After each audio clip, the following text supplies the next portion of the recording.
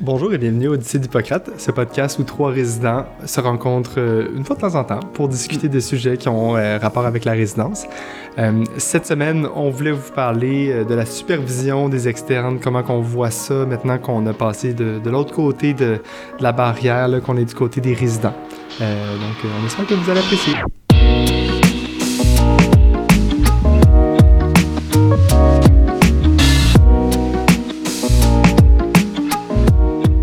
Donc, les externes durant la résidence. Je pense que c'est comme une des choses que c'est un apprentissage pour tous. Puis la supervision des externes, puis aussi collaborer avec eux. Moi, je m'attendais à travailler avec beaucoup d'externes, puis finalement, c'est vraiment variable. Je ne sais pas si vous avez travaillé avec beaucoup d'externes depuis le début de la résidence. En Anest, on supervise pas d'externes jusqu'à qu'on soit des seniors, genre des R4, R5. J'en ai supervisé quelques-uns sur des ponts, mais j'en ai surtout fréquenté dans mes stages, par exemple, en urgence, puis aux soins intensifs. Fait que là, tu as pu un petit peu voir comment ils travaillent. Dans tes stages ectopiques, dans le fond. Exact. Puis toi, en médecine interne, il y en a tout le temps des externes dans toutes les spécialités, là. Ouais, puis la partie qui est intéressante, c'est pas clair, c'est jamais vraiment dit, est-ce qu'on supervise les externes? Est-ce qu'on côtoie les externes? Est-ce que, comme, la relation, elle se place où exactement? C'est un rôle assez...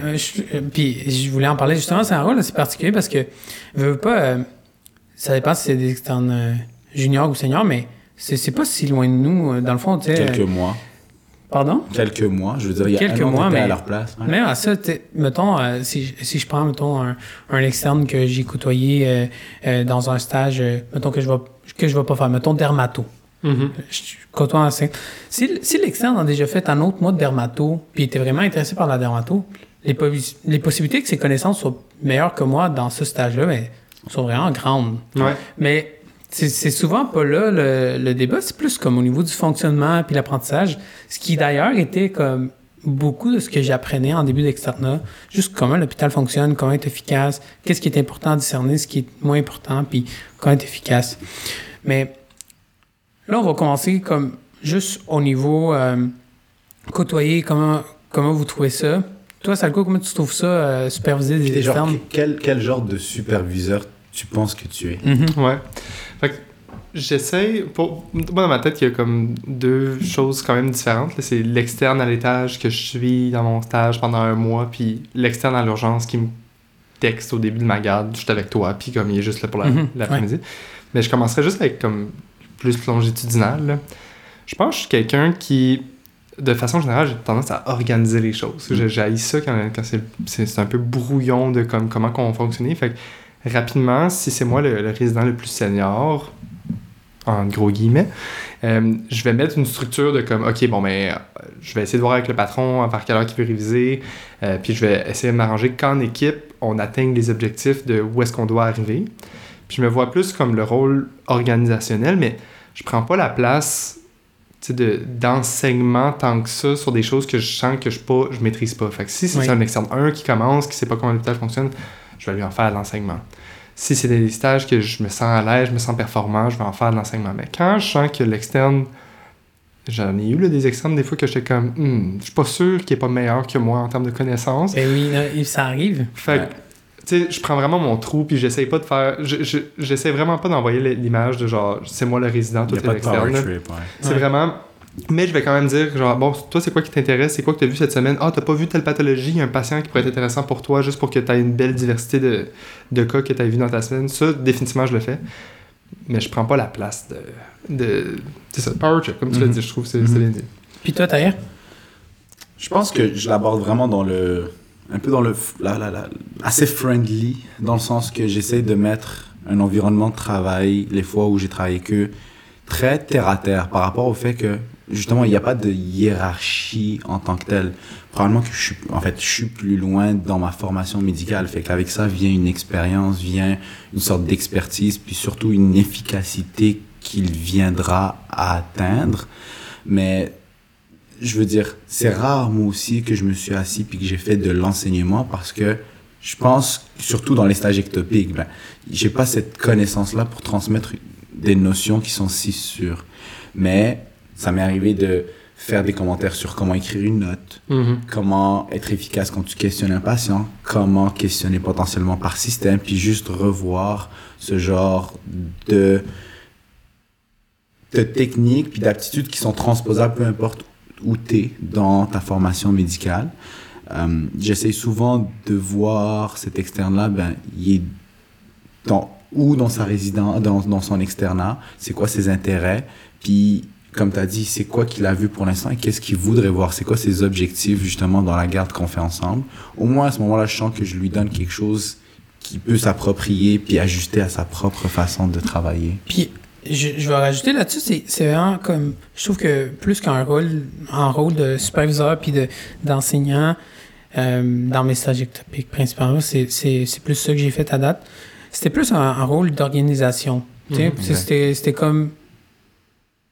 moi, j'arrive le matin, puis avec les externes, on se split la job, puis je regarde c'est quoi les nouvelles consultes, qui va les faire, tout ça. Puis c'est vraiment plus le fun quand les externes disent c'est quoi leurs intérêts, puis ils assument leurs intérêts. T'sais, en stage de chir, s'ils me disent moi, c'est mon stage de chir obligatoire, puis moi, j'aime la médecine interne.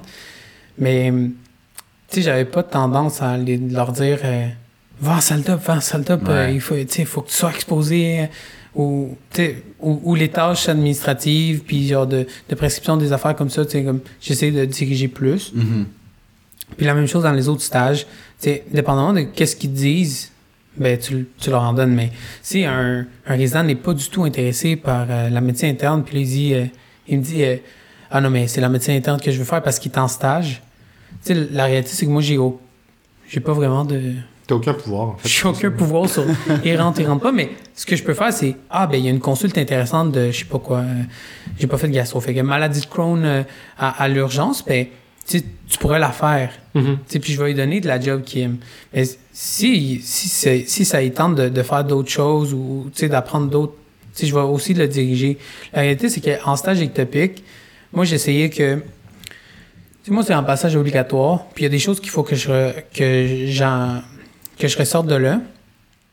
Mais les choses intéressantes, c'est le fun de les voir comme externes parce que ça rend le stage plus agréable. Fait que tourner des patients qui sont stables, je trouvais des fois c'était ma job. Comme je vais tourner les patients de toute façon, faut le faire. Puis il y a une bonne consulte. Fait que si t'as pas le temps, je vais aller tourner ton patient, puis c'est bien correct. Fait que il y avait comme ce rôle-là de juste comme prendre les choses... des choses plus intéressantes. Exactement. Puis surtout qu'eux, ils n'ont pas encore fait leur choix par rapport à leur futur devenir professionnel. Fait que peut-être que c'est ce genre d'expérience-là qui va leur dire « Wow, il y a ce genre d'exposition-là, il y a ce genre de cas-là qui m'ont vraiment intéressé. Peut-être que je vais prendre un autre stage. » Exactement.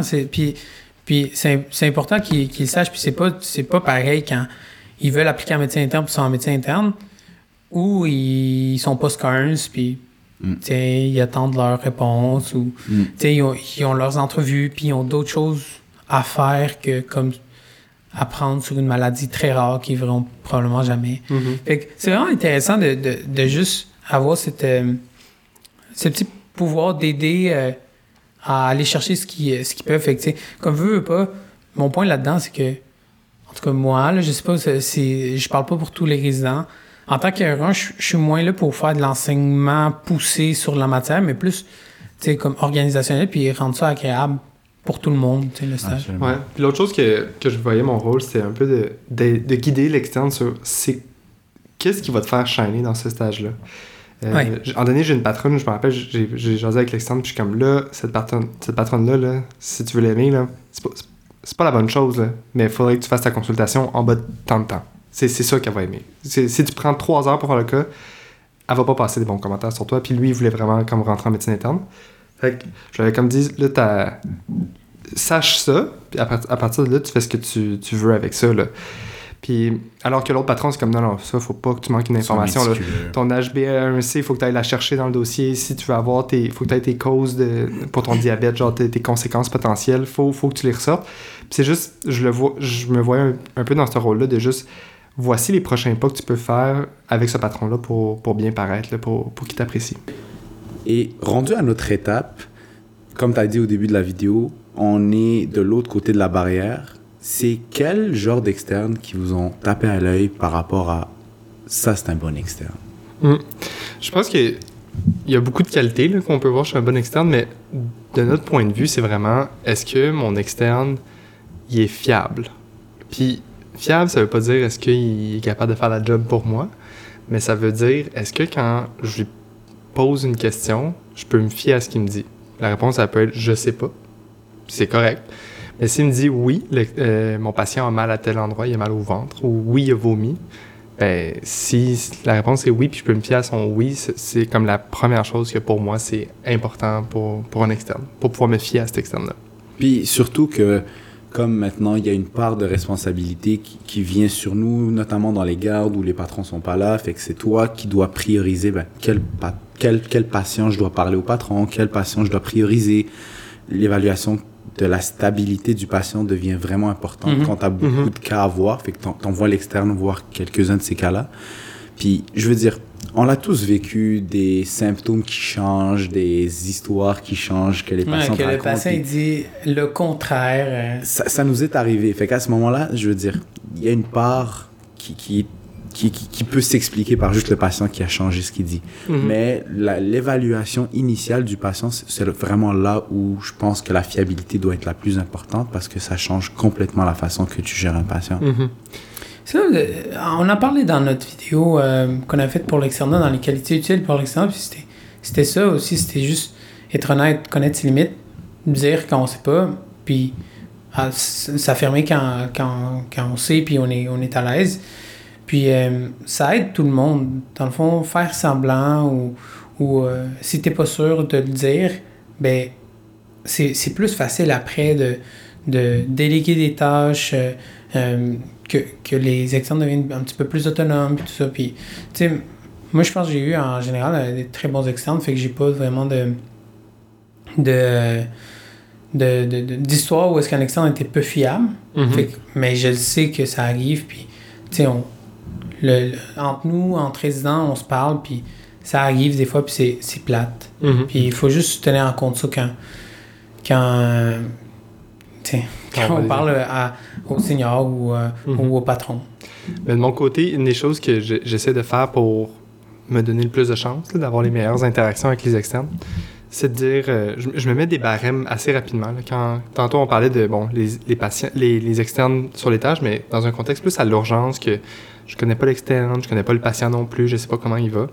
J'ai tendance souvent comme à faire un petit brief là, avec l'externe en disant, bon, à l'urgence, voici les choses que pour moi, c'est important pour que si ça sort de ce barème-là, tu t'hésites pas à m'appeler. Fait que, tu sais, va voir le patient, t'assurer qu'il est vivant, t'assurer qu'il respire, t'assurer... Comme c'est des choses de base, mais je le laisse pas dans un non-dit. Là. Je le dis à l'externe pour qu'il sache, c'est ça mes attentes envers toi, puis que si ça sort de ça, appelle-moi tout de suite, je vais venir t'aider. Puis c'est arrivé quelquefois que, hey, tu me dis que, genre, si la pression est en bas de centre systolique de t'appeler, si la pression est à 60, tu sais, genre, j'étais là, assez rapidement. Puis on prend les choses en charge, là. Fait que, je pense qu'on a une responsabilité aussi envers nos externes Absolument. De pas laisser trop flou nos attentes, utilise ton jugement, là, ce genre de phrase qui veut rien dire, puis qu'un jugement, ça se travaille, dans le fond, là. Ouais. Puis au-delà de ça, je pense que on est tous différents par rapport à la façon qu'on leur donne un feedback, qu'on leur donne une rétroaction. Vous, comment vous l'approchez, par exemple, que ce soit une consulte qu'ils ont faite, que vous devez réviser? Êtes-vous du genre à leur pointer toutes les erreurs qu'ils ont faites? Êtes-vous du genre à cibler? Comment vous gérez un peu la rétroaction des externes? Moi, avant d'être en médecine, j'ai quand même donné beaucoup de cours, puis dans le monde du sauvetage surtout. Là. Puis une des choses que j'ai gardées de cette époque-là, c'est la règle du 3. Jamais, je dirais pas jamais, mais j'essaie le plus possible de ne pas donner plus que 3 éléments négatifs à la fois ou de correction à la fois. Juste parce que je le vis des fois là, de mon côté, là, qu'on me donne trop d'informations en même temps pour ce que je suis capable d'emmagasiner quand c'est une nouvelle matière que je connais pas aussi ou ça. Puis quand ça commence à être trop, ben il y aura juste rien qui va rester. Fait que j'essaie vraiment de cibler pour moi, pour cet examen-là, c'est quoi les 3 éléments là, qu'il faudrait changer, faudrait améliorer s'il y a des choses à améliorer que je vois. Puis si j'en vois plus que 3, je me limite, là, je choisis mes 3 préférés. Puis après ça, c'est aussi de soulever les bons coups. Quand un externe, je suis surpris à quel point on a des bons coups. Ça, c'était bon. Ben, je le dis aussi. Hey, ça, j'ai adoré ça, que tu fasses ça. J'aurais pas pensé à ça ou je m'attendais pas à ça de ta part. Je le soulève aussi pour qu'il n'y ait pas juste le négatif, là, d'amener du positif aussi vers de ce côté-là. Absolument. Puis, je veux dire, il y a plusieurs façons de donner de la rétroaction. On parle de la méthode sandwich, de faire genre bon, mauvais, bon. Puis, beaucoup de mauvais, non, mais genre bon, mauvais. Tu mets beaucoup de mauvais dans ton sandwich. Que tu le jammes dans ton sandwich, un BLD, là. Mais, je veux dire, j'ai eu l'occasion d'en parler avec quelqu'un en pédagogie, puis il dit c'est un peu boboche parce que tout dépend de la façon que tu amènes chaque chose, puis tu sais jamais ce que la personne va retenir. Puis nous, quand on était en médecine, on avait des cours de formation justement sur comment donner un feedback. Puis ce que je m'en souviens, c'était que ça devait souvent partir de l'apprenant. Ouais. D'où toute l'importance en début de garde, cibler des objectifs. Puis continuellement, ou au moins à la fin de la garde, revenir sur est-ce que ces objectifs-là étaient remplis? Est-ce que tu es satisfait de la façon que tu as fait ta consultation? Est-ce qu'il y a quelque chose que tu penses que tu aurais fait mieux? Puis après, toi, tu viens un peu juste guider cette rétroaction qui fait un peu par lui-même. Puis après ça, tu fais juste remplir les trous avec des recommandations ou des améliorations à venir.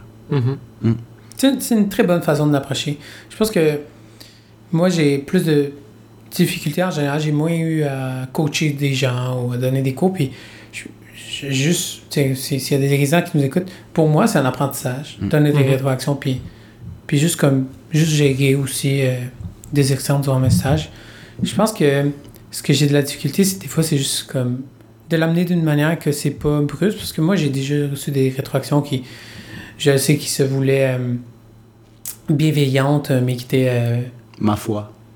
Mal transmises, mettons. Mais dans le sens il y a toujours moyen, mais peut-être que j'y vais trop de l'autre côté, mais souvent, je vais leur dire comme, écoute, tu sais, genre, inquiète-toi pour ça, c'est juste entre nous, là, mais genre, telle affaire, t'aurais pu faire ça, puis ça aurait été mieux, puis peut-être dans tes autres stages, ça va t'aider, fait que garde juste en tête. Puis genre, le truc, c'est que il y a souvent un petit syndrome d'imposteur quand t'es R1, puis tu teaches les externes qui... Tu sais, moi, je sais pas, moi, si t'es meilleur que moi, ou comment ça se passe tes stages, ou qu'est-ce que les patrons pensent de toi.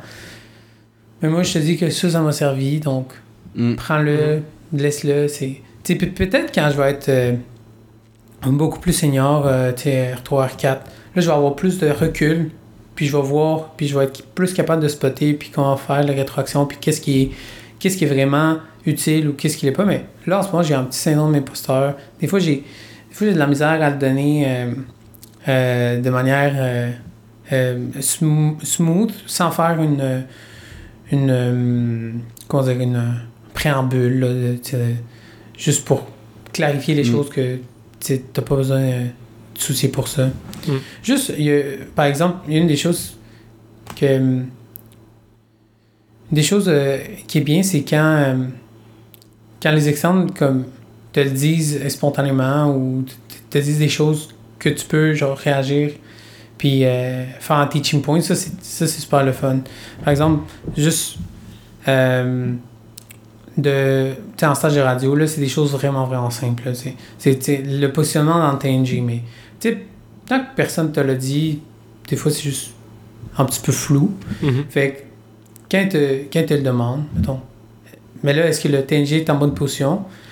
Puis que tu es juste capable de jaser avec eux, puis leur donner un feedback, puis qu'est-ce que tu en penses, tout ça. Ça, c'est le fun. Puis je trouve que je vais essayer de, comme tu dis, que ça parte de l'apprenant. C'est peut-être une bonne chose de faire ça, puis que je commence à faire ça. Ouais. Puis j'avais moins pensé un peu. Mais je pense que c'est juste plus naturel pour eux, dans ce cas-là, de garder ce que tu leur donnes. Si toi, tu te concentres sur un truc qui est comme zéro pertinent pour eux, il y a moins de chances qu'ils retiennent ce que tu es en train de dire. Mais quand c'est vraiment ce que eux ils ont voulu en début de garde, puis tu réponds à ces attentes-là, selon moi, il y a vraiment plus de chances qu'ils travaillent dessus, qu'ils le prennent au sérieux, puis qu'à the end of the day, ils s'améliorent. Ouais. Puis qu'est-ce que vous pensez, si je change un petit peu le focus, des fois on révise en groupe, là. Il y a nous, il y a le patron, il y a l'externe, puis... Moi, avant, j'avais beaucoup une approche de comme je laisse l'externe réviser avec le patron. puis je suis encore beaucoup là-dedans. Mais tranquillement, pas vite, je me permets de plus en plus de guider l'externe, surtout les plus juniors, que je sens des fois que le patron ira pas sur des choses très, très de base qui peuvent beaucoup aider l'externe. Là, c'est des petits exemples, juste... Comment questionner un symptôme? Ouais, ou quand on parle des médicaments, par exemple, là, en pneumo, là, je suis en stage de pneumo, on fait beaucoup de bronchoscopie, possiblement des biopsies. C'est important de savoir s'il y a des anticoagulants, par exemple, dans la liste des médicaments, pour savoir comment orienter les choses. Fait que, tu sais, mettons, cette semaine, je me permettais de dire à l'externe, tu sais, dans ta liste de médicaments, parle des pompes, parce qu'on est en pneumo, parle des antibiotiques, parce qu'ils sont souvent infectés, puis parle des anticoagulants, mais le reste, comme... Tu n'es pas obligé de tout nous sortir la liste qui est là. Avant, on dirait qu'au début de la résidence, je me serais pas permis de dire ça avec le patron pendant qu'il était là, mais que depuis le début depuis que j'avance dans la résidence, je me permets un petit peu plus pendant, même avec le patron, de dire justement ce genre de commentaires-là. Vous, c'est quelque chose que vous avez commencé à faire? C'est quelque chose que vous voulez pas faire? Comment vous voyez ça? Ça m'est arrivé aux soins et j'ai jamais hésité à dire quelque chose, même si le patron est là, comme en sorte de feedback à l'externe, parce que comme tu dis, toi, tu le vois vraiment différent du patron qui a une importance pour l'efficacité qui est vraiment plus grande, puis qui veut juste savoir, bon, le patient, est-ce qu'il est en vie, c'est quoi la priorité, est-ce qu'on y a répondu, next. Je veux dire, toi, tu es plus proche par rapport à l'étape pédagogique de genre l'externe doit apprendre, fait que dès qu'il y a comme un petit pop-off de « Ah, je pense que je peux lui enseigner quelque chose par rapport à ce symptôme-là, par rapport à comment le questionner, par rapport à cette pathologie-là. » Puis je suis un peu comme ça, puis vous me direz si vous êtes un peu pareil, mais je quiz quand même. Puis j'ai commencé à le faire même avec les patrons. Puis les patrons, c'est drôle, mais ils rentrent dans le jeu. Puis on dirait qu'ils apprécient, mais... Qu'est-ce que tu veux dire? Tu quiz quand les patrons sont là? Tu quiz les externes ou tu quiz les patrons? Non, je quiz pas les patrons. Loin de là. Loin de là. Ouais, t'as des cotes. L'insolent. Non. Mais on est en train de réviser un cas, puis je lui dis, admettons que ce même patient se présente, mais avec ce symptôme de plus. À quoi tu dois penser? Ou quel labo tu demanderais? Ou qu'est-ce que tu dois regarder dans tes labos? Puis je pense que ça donne des bonnes opportunités d'apprendre. Puis souvent, les patrons rentrent là-dedans, puis ils rajoutent. Fait que je trouve que c'est juste enrichissant. Ça donne des journées de travail où t'es là pour apprendre, puis pas juste faire de la paperasse. Fait que, Non, je trouve ça intéressant d'avoir cet apprentissage-là en début de résidence, puis ça va un peu évoluer au fur et à mesure, puis je le vois tout de suite là, en radiologie, l'expérience de l'externe est plus en observation, puis je vais essayer de développer des méthodes pour que ça soit intéressant, parce que j'ai déjà été externe en radiologie. Mais je pense que, tu sais, on a vraiment... à gagner de bien collaborer avec les externes puis rendre leur expérience le fun possible. C'est ça qui rend un petit peu plus smooth les stages, puis plus intéressant, puis moins traînant un petit peu au niveau psychologique. Je suis vraiment d'accord. Puis, je veux dire, oui, ils sont là pour apprendre, mais ils viennent quand même ajouter une main-d'œuvre puis une diminution de la charge de travail. Selon moi, quand j'étais aux soins, je veux dire, j'ai eu une semaine où j'étais tout seul, avec aucun autre résident. Puis la semaine d'après, il y a eu une externe, puis c'est quand même 2, 3, des fois 4, dépendamment de l'efficacité de l'externe, patients de moins à voir. Fait que ça change vraiment la façon que toi, tu passes ta journée, parce que je peux prendre plus de temps, je peux lire sur mes cas, chercher justement qu'est-ce que je dois chercher de plus. Fait que leur aide est vraiment précieuse, puis je veux dire, on va continuer à progresser en tant que superviseur, en tant que résident, et éventuellement en tant que patron.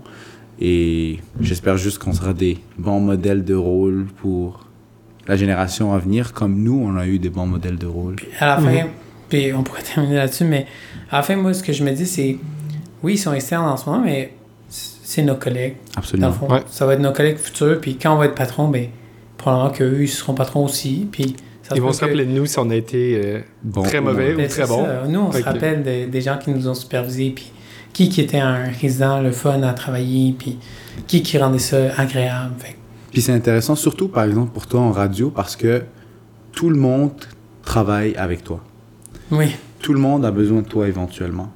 Et la façon que tu interagis ou tu vas interagir éventuellement en tant que radiologiste avec les autres spécialités, ben, j'ai toujours entendu de la part des radiologistes puis de la part des nucléistes certains stresseurs par rapport à ben, il a demandé sa requête, mais je sais pas qu'est-ce qu'il cherche. Ou Je connais pas les antécédents du patient ou l'histoire clinique qui sont des trucs vraiment pertinents pour vous. Mais ça, c'est justement dans mes stages, par exemple en médecine nucléaire, où mes patrons m'ont fait ce commentaire-là. Puis je m'en rappelle. Donc, au-delà du fait que j'ai appris quelque chose de technique, ben, j'ai juste appris qu'est-ce qui est utile pour cette spécialité-là quand moi, je vais collaborer avec eux en tant que futur patron, peu importe ma spécialité. Exactement. Bon, mais c'était un épisode intéressant. C'est sûr qu'on est R1, on a beaucoup à apprendre, mais quand même intéressant. Puis peut-être potentiellement, on pourrait en refaire un autre dans la continuité, quand on aura en tant que R5. actually beaucoup de connaissances à transférer. Ouais. On invitera un externe pour nous parler comment on les a supervisés. C'est vrai. Bien. Bon, mais parfait. Ben, c'est tout ce qui... c'est tout ce qu'on avait prévu pour l'épisode. On vous rappelle que vous pouvez laisser des commentaires sur Apple Podcast, sur Spotify, puis nous donner des suggestions également. S'il y a des sujets que vous voulez qu'on jase, qu'on vous en parle, puis on essaiera de plus s'adapter, regarder c'est quoi nos blind spots, puis qu'est-ce qui pourrait être intéressant. Puis n'oubliez pas que vous pouvez vous abonner à notre chaîne YouTube Terre Alain, où est-ce qu'on poste les vidéos et l'audio. Donc, et la page Instagram. Et la page Instagram, où est-ce que Taïr s'occupe de faire des stories de temps en temps. Exact. Donc, sur ce, on vous souhaite une bonne continuité, puis on a hâte de voir les résidents 1 arriver. Les futurs collègues.